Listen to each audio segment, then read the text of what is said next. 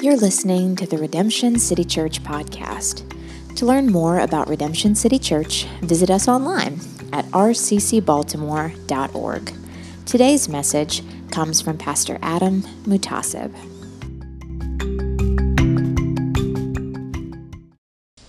Some of you are like, what the heck did you bring me to?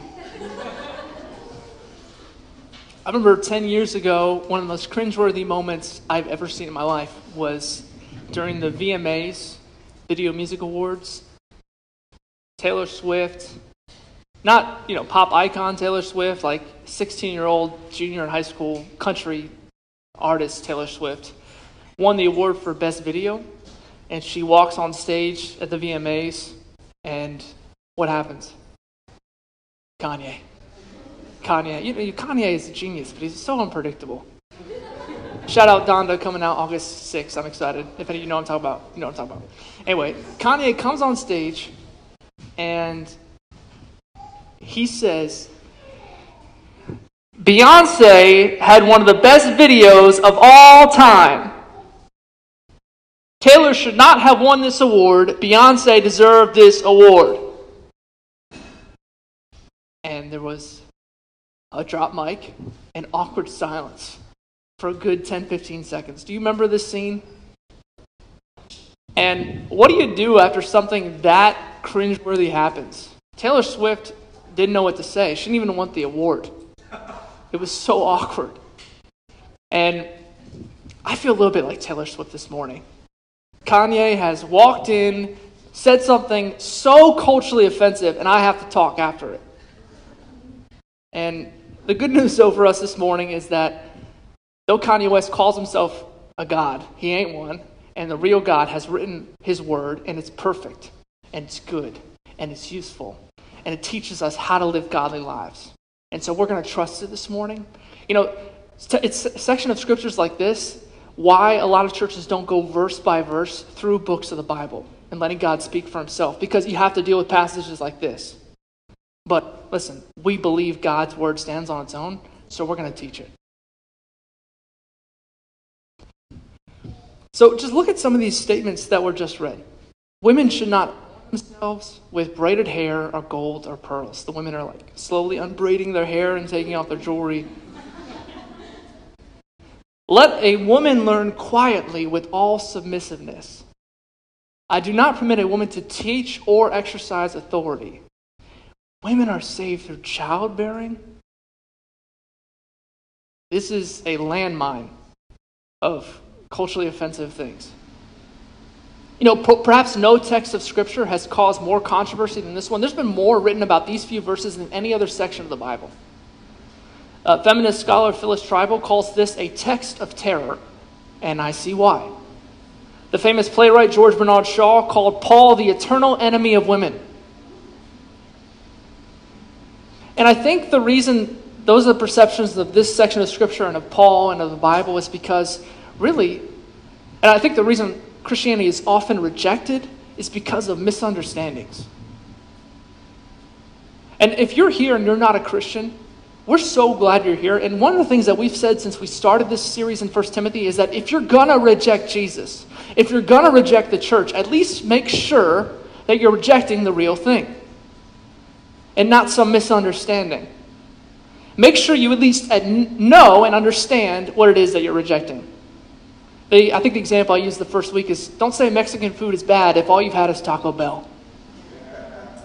That's a misperception of Mexican food. Now, also to the Christian brothers and sisters that are here this morning, I want to give a warning to you as well. You would probably say it's wrong to reject God's word. But you know what's equally wrong? In fact, what's even worse, according to God in Revelation chapter 3, is the kind of ignorant Christian who says, oh yeah, I believe the Bible because mom and dad told me it's true, but you ignore it and don't do it. And you come to texts like this and you say, I'm just going to skip that one. That is saying God's word is not God's word. And so my hope for you this morning is that you would understand what Paul is saying, and not just understand, but apply. You see, at least the unbeliever has the intellectual integrity to reject it outright. My encouragement to the Christian is, if you're going to accept this, you got to accept the whole thing, not a buffet.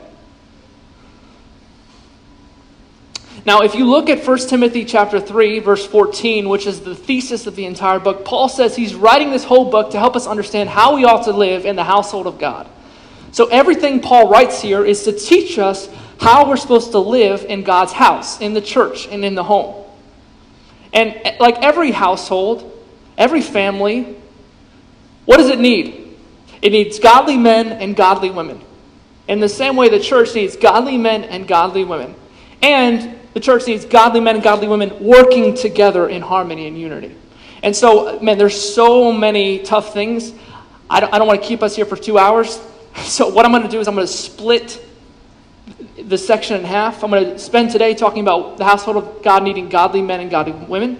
And then next week we'll hit some of those really hard texts talking about, the woman saved through childbearing, and I do not permit a woman to teach. I'll explain all those. So my hope today is that we learn something about what our roles as men and women look like, and next week you'll come back and we'll learn how we work together well in harmony for the flourishing of the church and the home. All right, let me pray, and then we'll jump in. Lord Jesus, we need your help. There's so many culturally offensive things that we've just read. And, honestly, God, I just don't care. I just want to teach what the word says as it's written. So help us to understand what you've written. Help us to apply it. For the unbeliever that's here this morning, may their heart be softened to the good news of the gospel. May they throw themselves on the mercy of Christ today. And for the believer, help them to understand your word and not just see it, but do it. We pray that our church will be full of men and women that honor you. In Jesus' name we pray, amen. So you know this, but we live in a society that is currently eroding away. What's that movie? Eroding! Well, you guys know what I'm talking about? No, sorry. You know what I'm talking about, Adam. Sorry, that was not in my manuscript, and I don't usually go off it, and that's what happens when I do. Anyway. Eroding! Yeah, we gotta remember this movie. Sorry, that was so bad. Forgive me. Let's start over. Okay. We live in a society that is eroding, just normal eroding away at the differences between men and women. Liar, that's what it is. Liar, classic. Anyway, Adam, you're supposed to keep me on track, not distract me.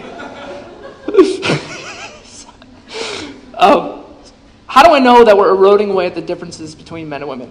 Did you know that you can be an underage child, under 18, and get gender reassignment surgery without parental consent?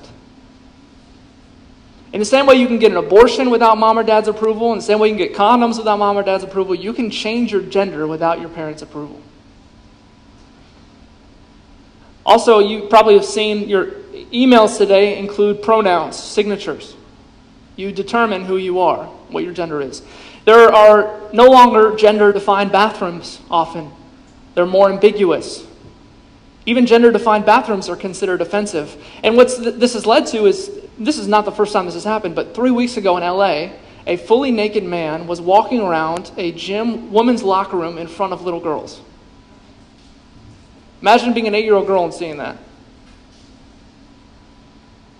All because gender is fluid. In sports, men are now competing in women's sports, as if that's fair. There's a man competing in the women weightlifting competition in the Olympics this year. Did you know that the fastest woman competing in the Olympics for sprinting is still slower than the slowest man competing in the Olympics this year? The fastest man is still slower. The fastest woman is still slower than the slowest man. And you know what's crazy? We live in a society where that is sexist to even declare that fact. It's sexist to say that men have a stronger bone density, more muscles, and can perform better at athletics. Here's something that's really shocking. And you're not going to believe this, but Google it after the service. There was a recent study done by Vice and Pew in 2020 that asked Gen Z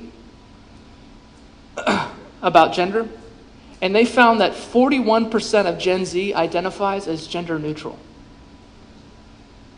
Vice in 2020 reports that 41% of the youngest generation refuses to identify with a specific gender.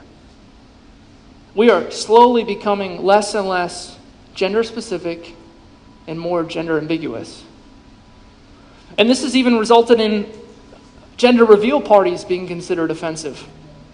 You have a gender reveal party, people online will say, how dare you?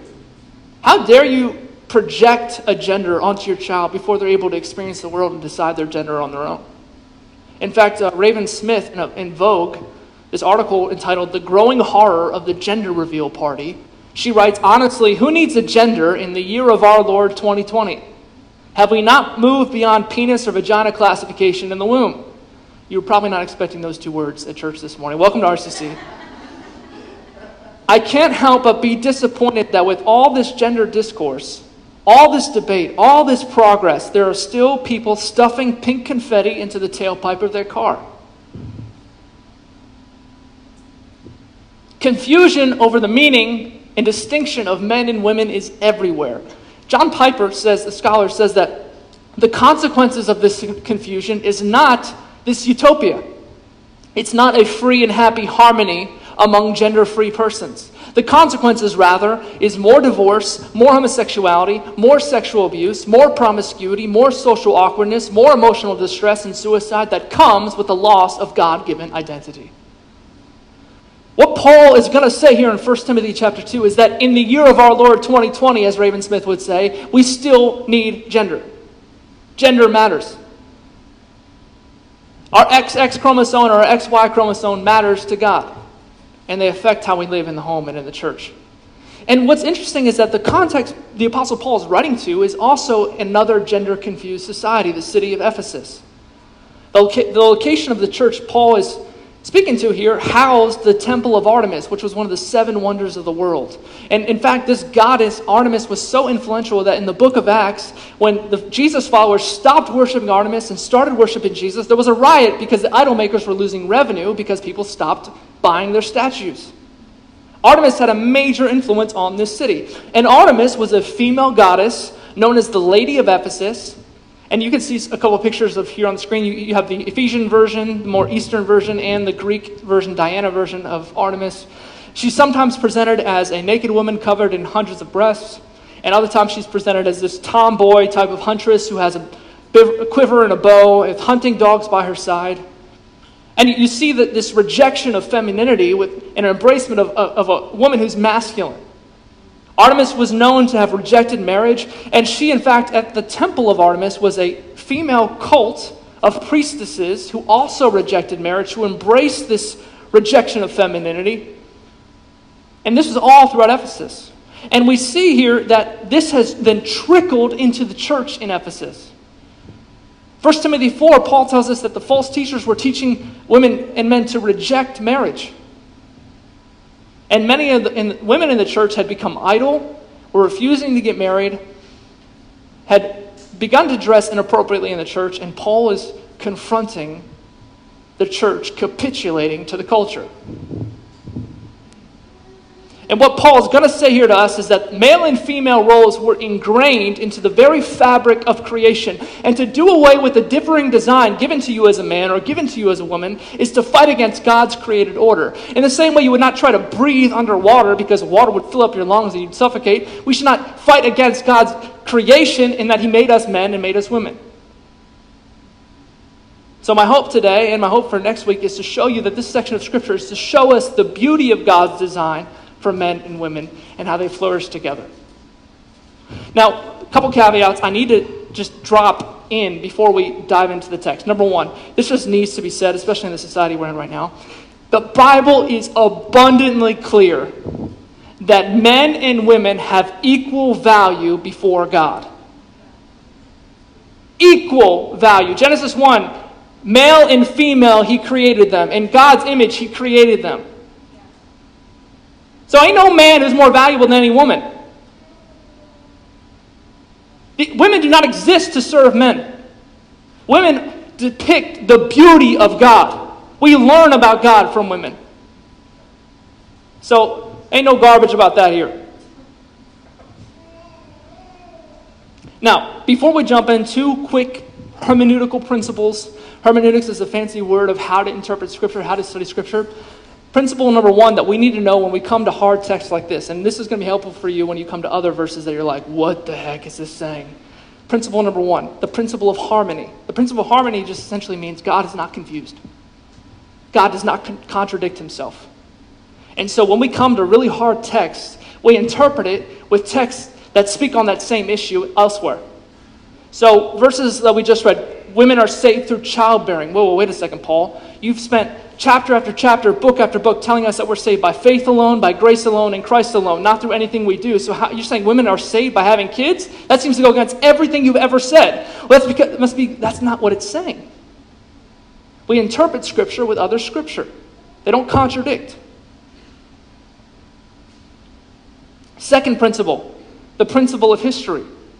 Principle of history means that each text we read was written by an author through the Holy Spirit to a particular context, to a particular culture.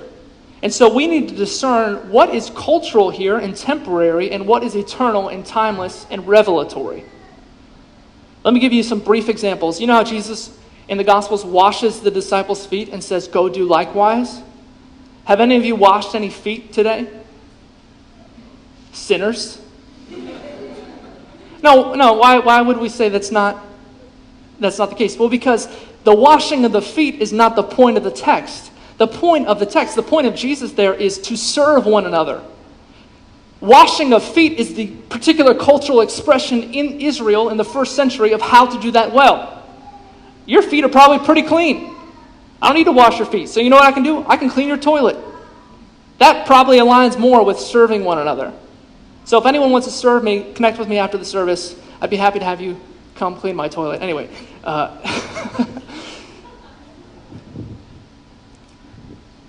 We also need to, in 2 Timothy, there's another example of this. Paul tells Timothy, "Bring my cloak, Timothy, when you come visit me." Is that eternal revelation for us? Does that mean that every Sunday morning we need to bring North Faces to one another? To, here, I'm obeying the Bible. No, that was the particular cultural expression of the author to that person. The principle we're trying to get at, the eternal timeless truth, is serve one another, meet each other's needs, like Timothy did for Paul in 2 Timothy. Okay? So let's keep these two principles in mind, and they'll come in handy as we work through it this week and next week. All right. Now, the first thing that Paul says about gender, number one, is that the household of God needs godly men. It needs godly men. Look at verse 8 with me. Open up your Bibles. 1 Timothy chapter 2, verse 8. Paul says, "I desire then that in every place the men should pray, lifting holy hands without anger or quarreling." First thing Paul says is that in every place we need men. Men who are praying. Every place here is he's talking about church gatherings and homes. Whenever there's a gathering of people, we need men. Now, American society tends to believe the opposite. We need less men. But that's a pushback against the Harvey Weinstein, Homer Simpson type of oppressive, idiotic manhood that's destructive to everything around him. Of course we don't need more men if all they're doing is playing Clash of Clans, or chugging beer, or seeing whose fart smells the worst. The modern image of an American man is either a muscular child with beer in his sippy cup who works as little as possible so he can have as much fun as possible, or he's a narcissistic manipulator who carelessly uses and abuses women. And honestly, what do you expect when men today are catechized in the school of Hugh Hefner and the Hangover? This is what they were taught, so it's what they do. And the reason this is so depressing is because if you look at all the sociological studies in society, especially American society, almost all of society's deep issues root back to unmotivated, pleasure-dependent, commitment-phobic men. You want to find out what's the number one indicator that a young person will be successful. What's the number one indicator a young person will flourish in life? It's if they have a present dad. And the sad reality is that we have a lack of solid men in our society and in the churches. And Paul is saying, we need every kind of man, but not the kind of men we're talking about there. See, I would agree with feminists that if it's the world's kind of men we're talking about, then we should put women in charge of everything today. They're way more responsible. But Paul shows us here that that's not God's standard of manhood. Paul says we need men, but not just any men. We need men who look like Jesus. Men who are strong as lions and as tender as lambs. Men who are willing to lay their preferences and even their very life down to save those who are oppressed. And men who will kneel to the floor and hug a child. Paul describes that type of manhood in this text. He says we need men in every place who are prayerful, pure, and peaceable. Men, I hope you're listening. This is the standard of God for you. Number one, men who are prayerful. Look at verse 8. He says, I desire that in every place the men should pray. Paul's like, can I get a brother to pray? I want in every place men praying. You see, prayer, what it is at its core is to be weak before God. It's saying, God, I can't do this, you need to. Paul wants men who are weak before him so that they can be strong before other men. You see, if you're a Christian, you start your faith in weakness. You say, God, I'm not good enough. I'm a sinner. Jesus, you were good enough. I throw myself on your mercy. Save me by your work on the cross. I'm dependent upon you. And you sustain that same faith with that same weakness every moment of every day, walking by the Spirit with Him. Saying, God, I can't be the father you're calling me to be. God, I can't be the husband you're calling me to be. God, I can't be the church member you're calling me to be. God, I can't deal with this weird person anymore. Help me. You see, accepting the gospel at its core is to acknowledge and affirm very weakness and dependence. I'm not holy enough. Christ is, so I need Him. I'm not strong enough to work 10 hours a day, get home, and instead of crashing on my couch, putting my feet up and drinking a beer and turning on ESPN, instead turning the TV off, getting off the couch, kneeling down, looking my kids in the eye, playing with them, putting them to bed after I give them a bath, then spending quality time with my wife, and then checking the score on the ESPN app afterwards. I am not strong enough to do that on my own. See, being a man of prayer is to be a man of weakness and to acknowledge who you are. How sinful, how broken you really are. And there are so many men today who fake strength, who refuse to acknowledge weakness. But to be a godly man is to say, I am not good enough at its very core.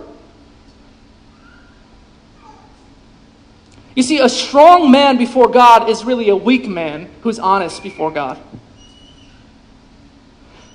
Men, good men, lead from a place of dependence, not from a place of self-sufficiency. Strong men do not need to fake strength. They can admit their weakness. You want to tell the difference between a strong man and a weak man? Give him honest, gentle criticism. Weak men will flail around and defend and fight and abandon those who criticize them. Strong men who are secure and acknowledge, yeah, there are some broken things in me, can say, yeah, I need to grow there. And that kind of man starts with prayer.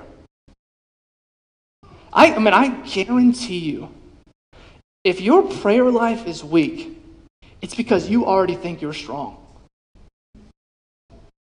And if your prayer life is strong, it's because you know how weak you really are. God is saying we need men in every place who are prayerful, meaning who are dependent, who acknowledge their weakness. That's the first category of a godly man. Second, we need men who are pure. He says, I want men in every place praying, not just praying, but praying, lifting holy hands. That's just a beautiful sight, isn't it? Seeing a man like this, praying to God. Now, the emphasis here is not so much about posture, but about passion and purity. And men are very good at being passionate, aren't they? I went to a Ravens game a year ago, and I saw a guy jump from the top of a truck onto a plastic table. And he was like, yeah, give me a beer! I see men who are so passionate, they'll dress up as little birds at football games. Men get excited easily. Just get them excited about, just bring up the Avengers or something like that. Like, they get excited. And yet men are often so poor at being expressive in worship and in prayer. And Paul is saying here, we need men praying with expressiveness. Every man has passion about something, but that passion needs to be redirected to the right object, to the glorious object, Jesus. There is a place for passion, and it's not just at the ball game. The place for passion and expressiveness is when you're standing in the presence of God. And so Paul says, men, pray with your hands lifted up. And he says, don't just pray with your hands lifted up. Pray with holy hands lifted up. Hands that are righteous, hands that are set apart, cleansed by King Jesus. Hands offered up to God in surrender. The image here is a son lifting up his hands to reach for his father. And so, men, let me just honestly ask you, what have you been doing with your hands? If you were to do what this text says, lift them up in worship to God today, will God look at your hands and say, those are holy hands?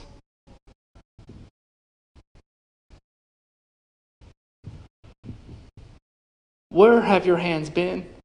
What have your hands been doing? And are they pleasing in the sight of a holy God? You know, the health of every church can be directly tied to the hands of the men in that church. If there are men with dirty hands, it's probably a dirty church. And if all the men in our church were to stand right now and lift up their hands in worship, what would God see today? Would he see hands used to lust after women? Would he see hands that are just clicking away, wasting the day of entertainment? Would he see hands clenched at anger at another brother or sister? Or would he see holy hands? Hands used to serve Jesus' church, to build ministries, to wipe away the tears of a child. Hands worn down, preparing and delivering a meal to another brother or sister. Hands sweating as they help someone move. Hands used to turn the page of God's word. You see, God wants men in the church whose hands are calloused and sweaty and tired from serving him. Hands that look like Jesus's. And men, if you were to look at your hands right now and say, you have no idea what I've done with these, even in the last week, there's good news for you. King Jesus offers you his hands that were pierced by a nail so you could be cleansed forever. You see, that's the gospel, the great exchange, that your dirtiness is made white as snow by the perfection of Jesus Christ. You see, becoming a man is not just being prayerful, it's not just being pure, it's coming to Jesus and saying, God, I can't do these things, will you do it for me? And he says, yes, follow me, and here's my spirit to get you along the way. And men, those of you who follow Jesus and have given your life away to Jesus, he's calling you to live in light of that with your hands. Use them for good. Thirdly, men who are peaceable. Men who are pure, prayerful, and peaceable. Paul ends this section on biblical manhood by saying, lifting holy hands without anger or quarreling. Men should be without anger and without quarreling. You know, men tend to have a tendency to lose their temper. And Paul is emphasizing men should be known for the peaceability. You should be known for how you get along with other people. And what's happening in this Ephesian church is there were a lot of smart men who were arguing over theology and they couldn't get along. And that's a threat for our church. You know, we have a ton of really smart men in our church. We have men who graduated from MIT, Ivy Leagues, write scholarly papers, doctors, nurses, lawyers, influential people. All that means nothing to God if we can't get along. God is calling men to genuinely enjoy one another and to enjoy the sisters in our church. And if you are not peaceable, if you're not easy to be around, then you're not fulfilling your call as a man. In fact, peaceability is of such value to God. In 1 Peter 3:7, Peter says that husbands should treat their wives with honor so that their prayers will not be hindered. And the emphasis in this text and in that text, 1 Peter 3, is that if men are not peaceable with their wives, with their sisters in Christ, with the people in the church, God says, shut down those prayers. I don't want to hear it. Get along with other people before you pray to me. So, men, are you easy to be around? You may be smart, you may be strong, but are you gentle? Are you honoring? Are you kind? This stuff matters to God. The household of God needs men who are prayerful, pure, and peaceable. Men, God wants purity in us and peace around us. And it's with these kind of men in mind that Paul then will eventually move to the roles of women in the church. And the reason Paul is starting with men is because it's a whole lot easier for the women to fulfill their God-given role if it's men who are acting like this. Men who lead like Jesus. Men who go away to pray regularly. Men who are using their hands to sacrifice for the needs of others. Men who are at peace with brothers and sisters. You know, I meet a lot of women who are egalitarian, meaning they reject the traditional gender roles given in the scriptures. And almost every single woman I meet that has that viewpoint has a story of an oppressive man or a cowardly man or a weak man who does not look anything like this man. Following men would be a lot easier if men acted like this. And weak, cowardly, poor men is the main reason why there's so many suffering women and children in our world right now. You know, I spent, just to close the loop on this, I spent a couple days last week on a retreat with about 20 church planters in the Mid-Atlantic. These are some of the best pastors, best church planters in our region. These are godly, good men, good fathers, good husbands, good pastors. And we were just having a time of sharing our struggles, just being honest with one another. And every single man in that room was sharing about a deep inner struggle that they were currently dealing with as a pastor or as a husband or as a man that was tied to a father wound. My dad never gave me attention, so I feel like I need to earn these people's attention. My dad said I was never good enough, so I feel like I need to be good enough. My dad was an alcoholic, so I'm afraid of people who are mad at me. You see, most of the men in this room, the deepest issues you got are related to your dad. And at the retreat, every man in that room who was there, who was being used by God, who is a good man today, has a story of another man in the church who stepped up, filled the void that their dad left, and discipled them, cared for them, and was an example to them. And that's the reason that these men are here serving Jesus today. Here's my point. My point is, this list is so simple, yet so few do it. And you can quite literally change the world, man, if you will just be this kind of man and stay in one place for a while. Just be this kind of man. Look at Jesus and say, God, I want to do what you are like. I want to be like you, and I'm going to stay there and then find other hurting men and then pour into them and watch how God uses you. And you will change the world.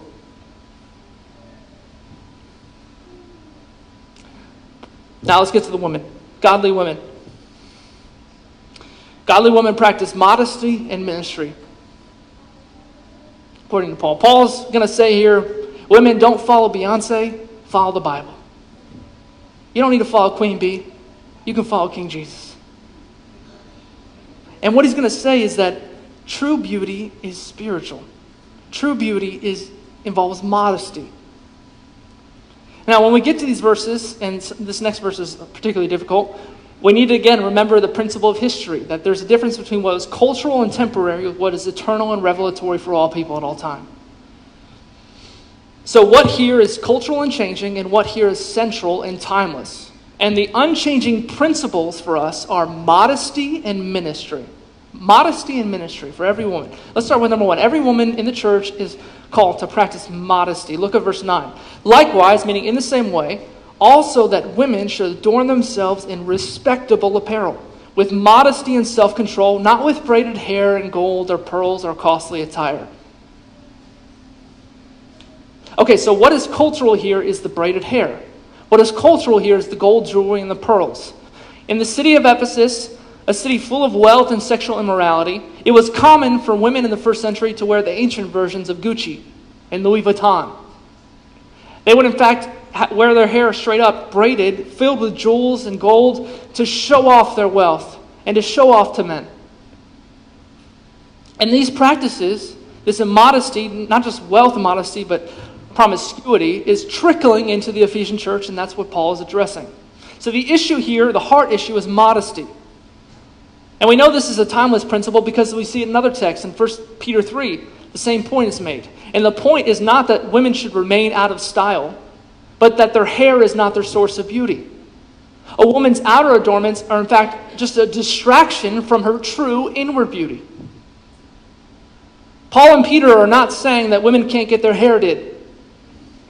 They're saying be modest.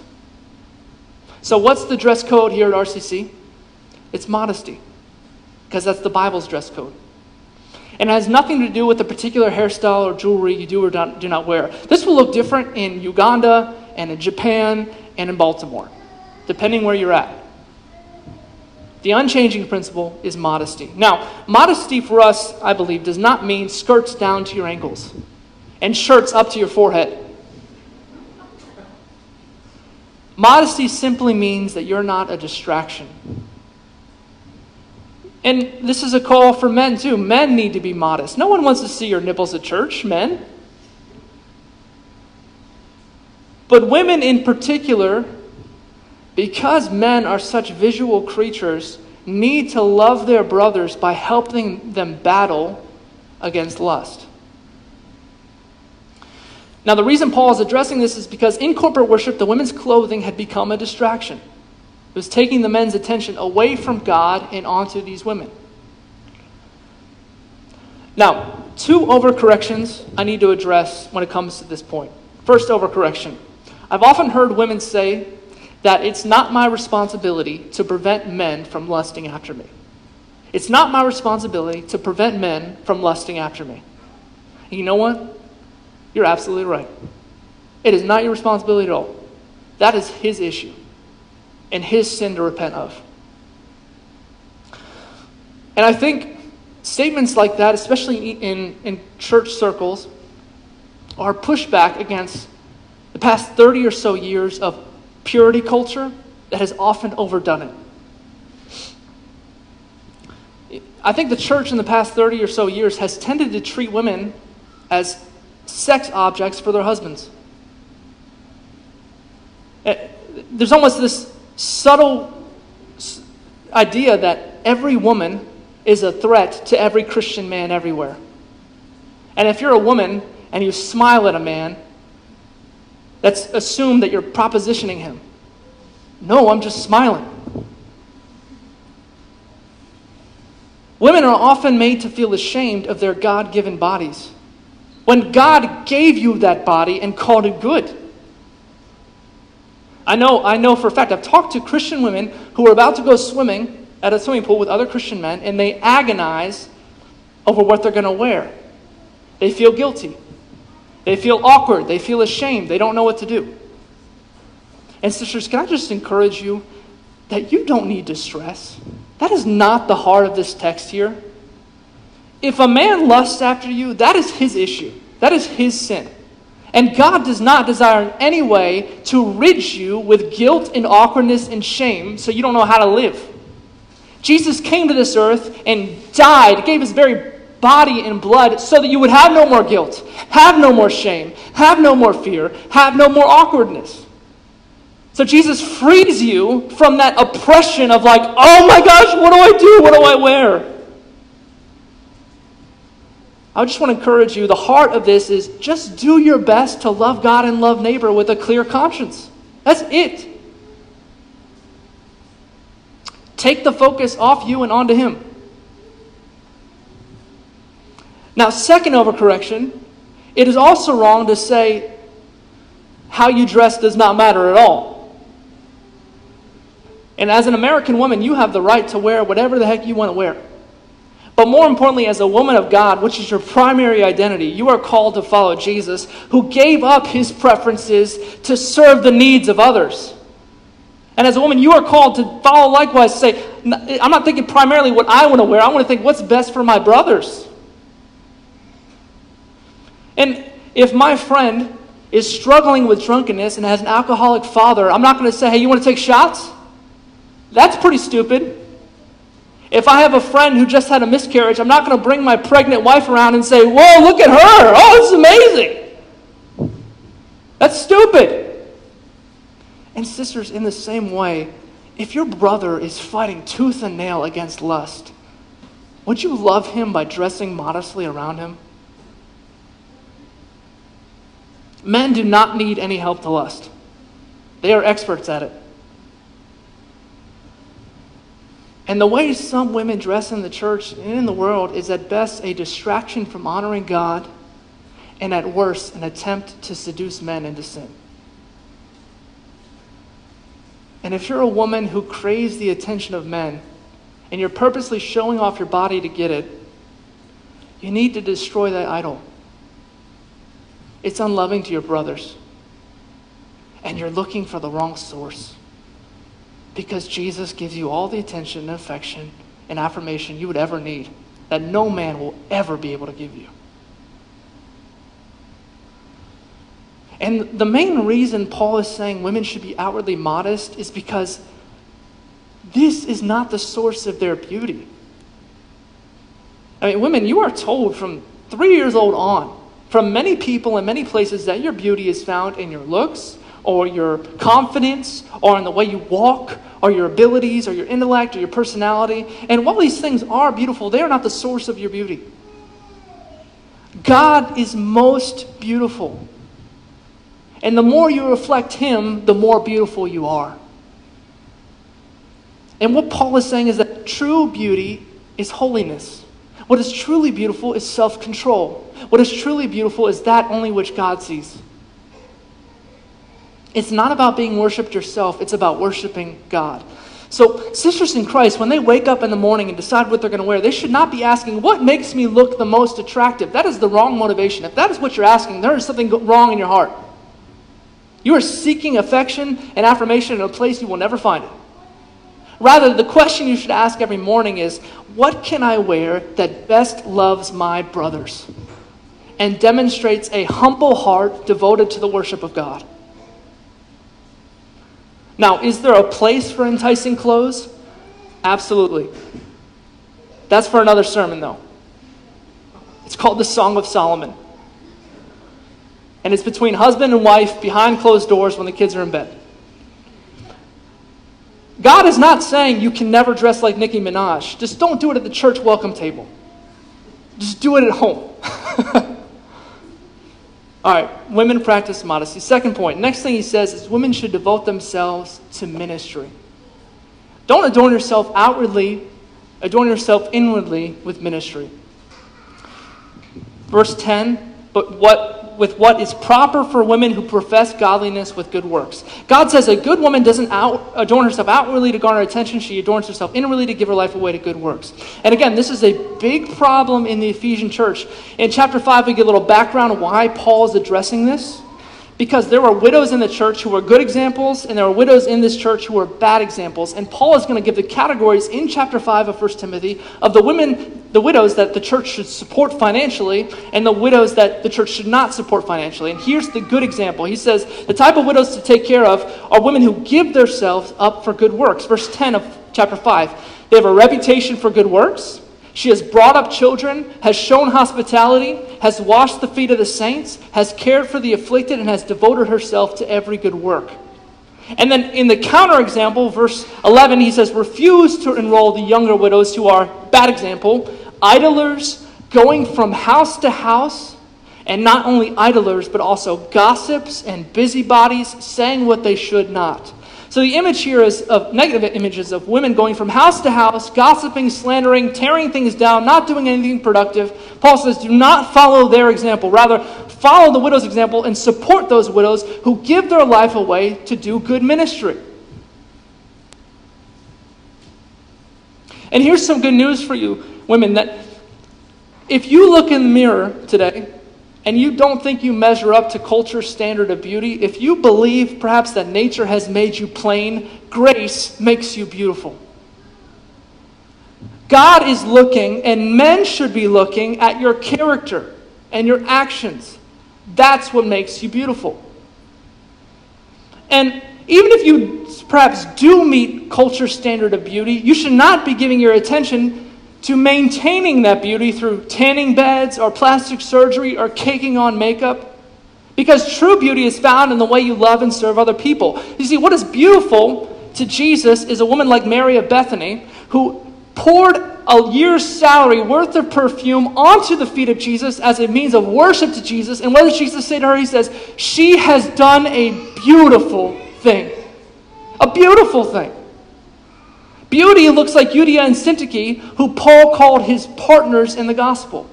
Women who were his partners in the gospel.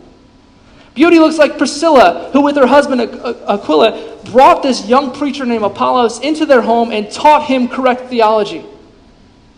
Beauty looks like Phoebe, who was a servant or a deacon in the early church. Beauty looks like the Proverbs 31 woman who woke up before dawn at like 4 a.m., was an entrepreneur, was a mom, a wife, a hard worker. She's a woman who opened her hands to the poor, a woman who laughed at calamity and was kind and wise to all, of whom the text says, charm is deceitful and beauty is vain, but a woman who fears the Lord is to be praised. And here's my point. If you give your life to modesty and to ministry, ladies, this is a special act of worship to God that is unique to Him. In 1 Peter 3, God says that this kind of woman who is outwardly modest and adored inwardly with good works is of great worth in God's sight. Another translation says it's very precious to Him. And I just want you to get this image with me for a second. Just imagine the creator of the universe sitting on His throne, looking at everything He has made, and He looks at a woman who is outwardly modest and given her life to build ministries and to deliver food and to clean other people's houses just because she wants to be kind and she welcomes the outcast and loves the poor and she's just a good woman. God looks at her and says, she is so precious to me. She's so beautiful to me.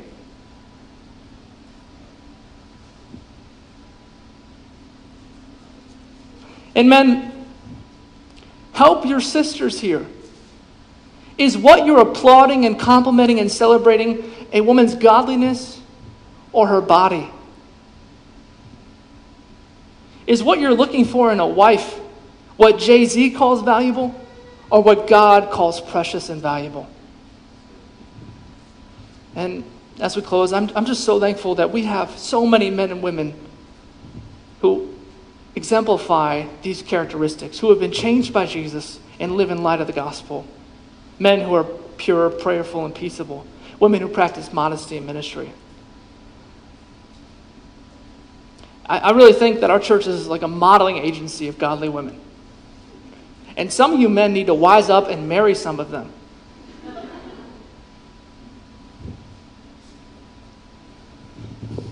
And I just pray that the household of God here will continue to create more and more men and women who look like Jesus.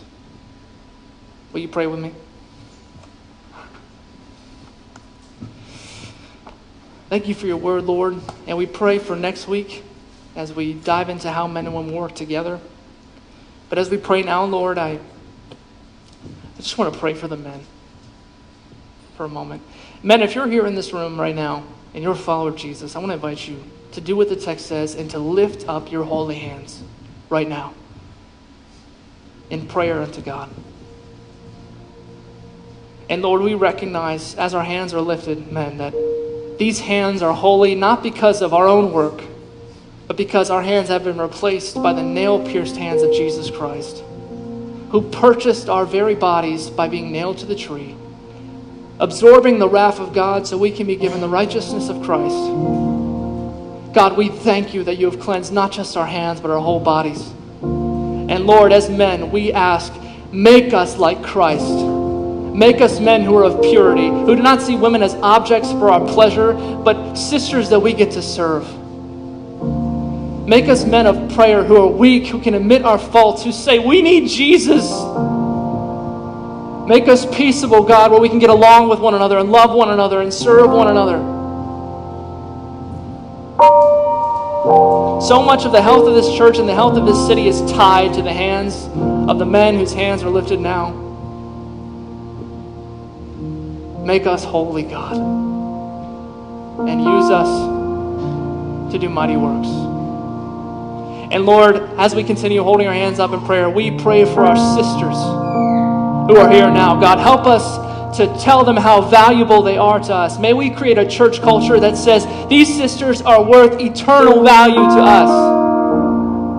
Not for a service they render, but for the image of God they portray. God, may we create a church atmosphere and culture and a culture in our homes and in our workplaces that helps women feel safe, that helps women feel valued, that allows women to feel free. And Lord, I pray for our sisters that they would not feel the need to earn attention through any man's eyes. Rather, they would find rest knowing that you welcome them into your eternal family. May our sisters be adorned more and more in good works, build ministries, change lives through the ministry of our sisters. And God, would you create a beautiful church of men and women who reflect the beauty of Jesus like only you can do. In Jesus' name we pray. Amen.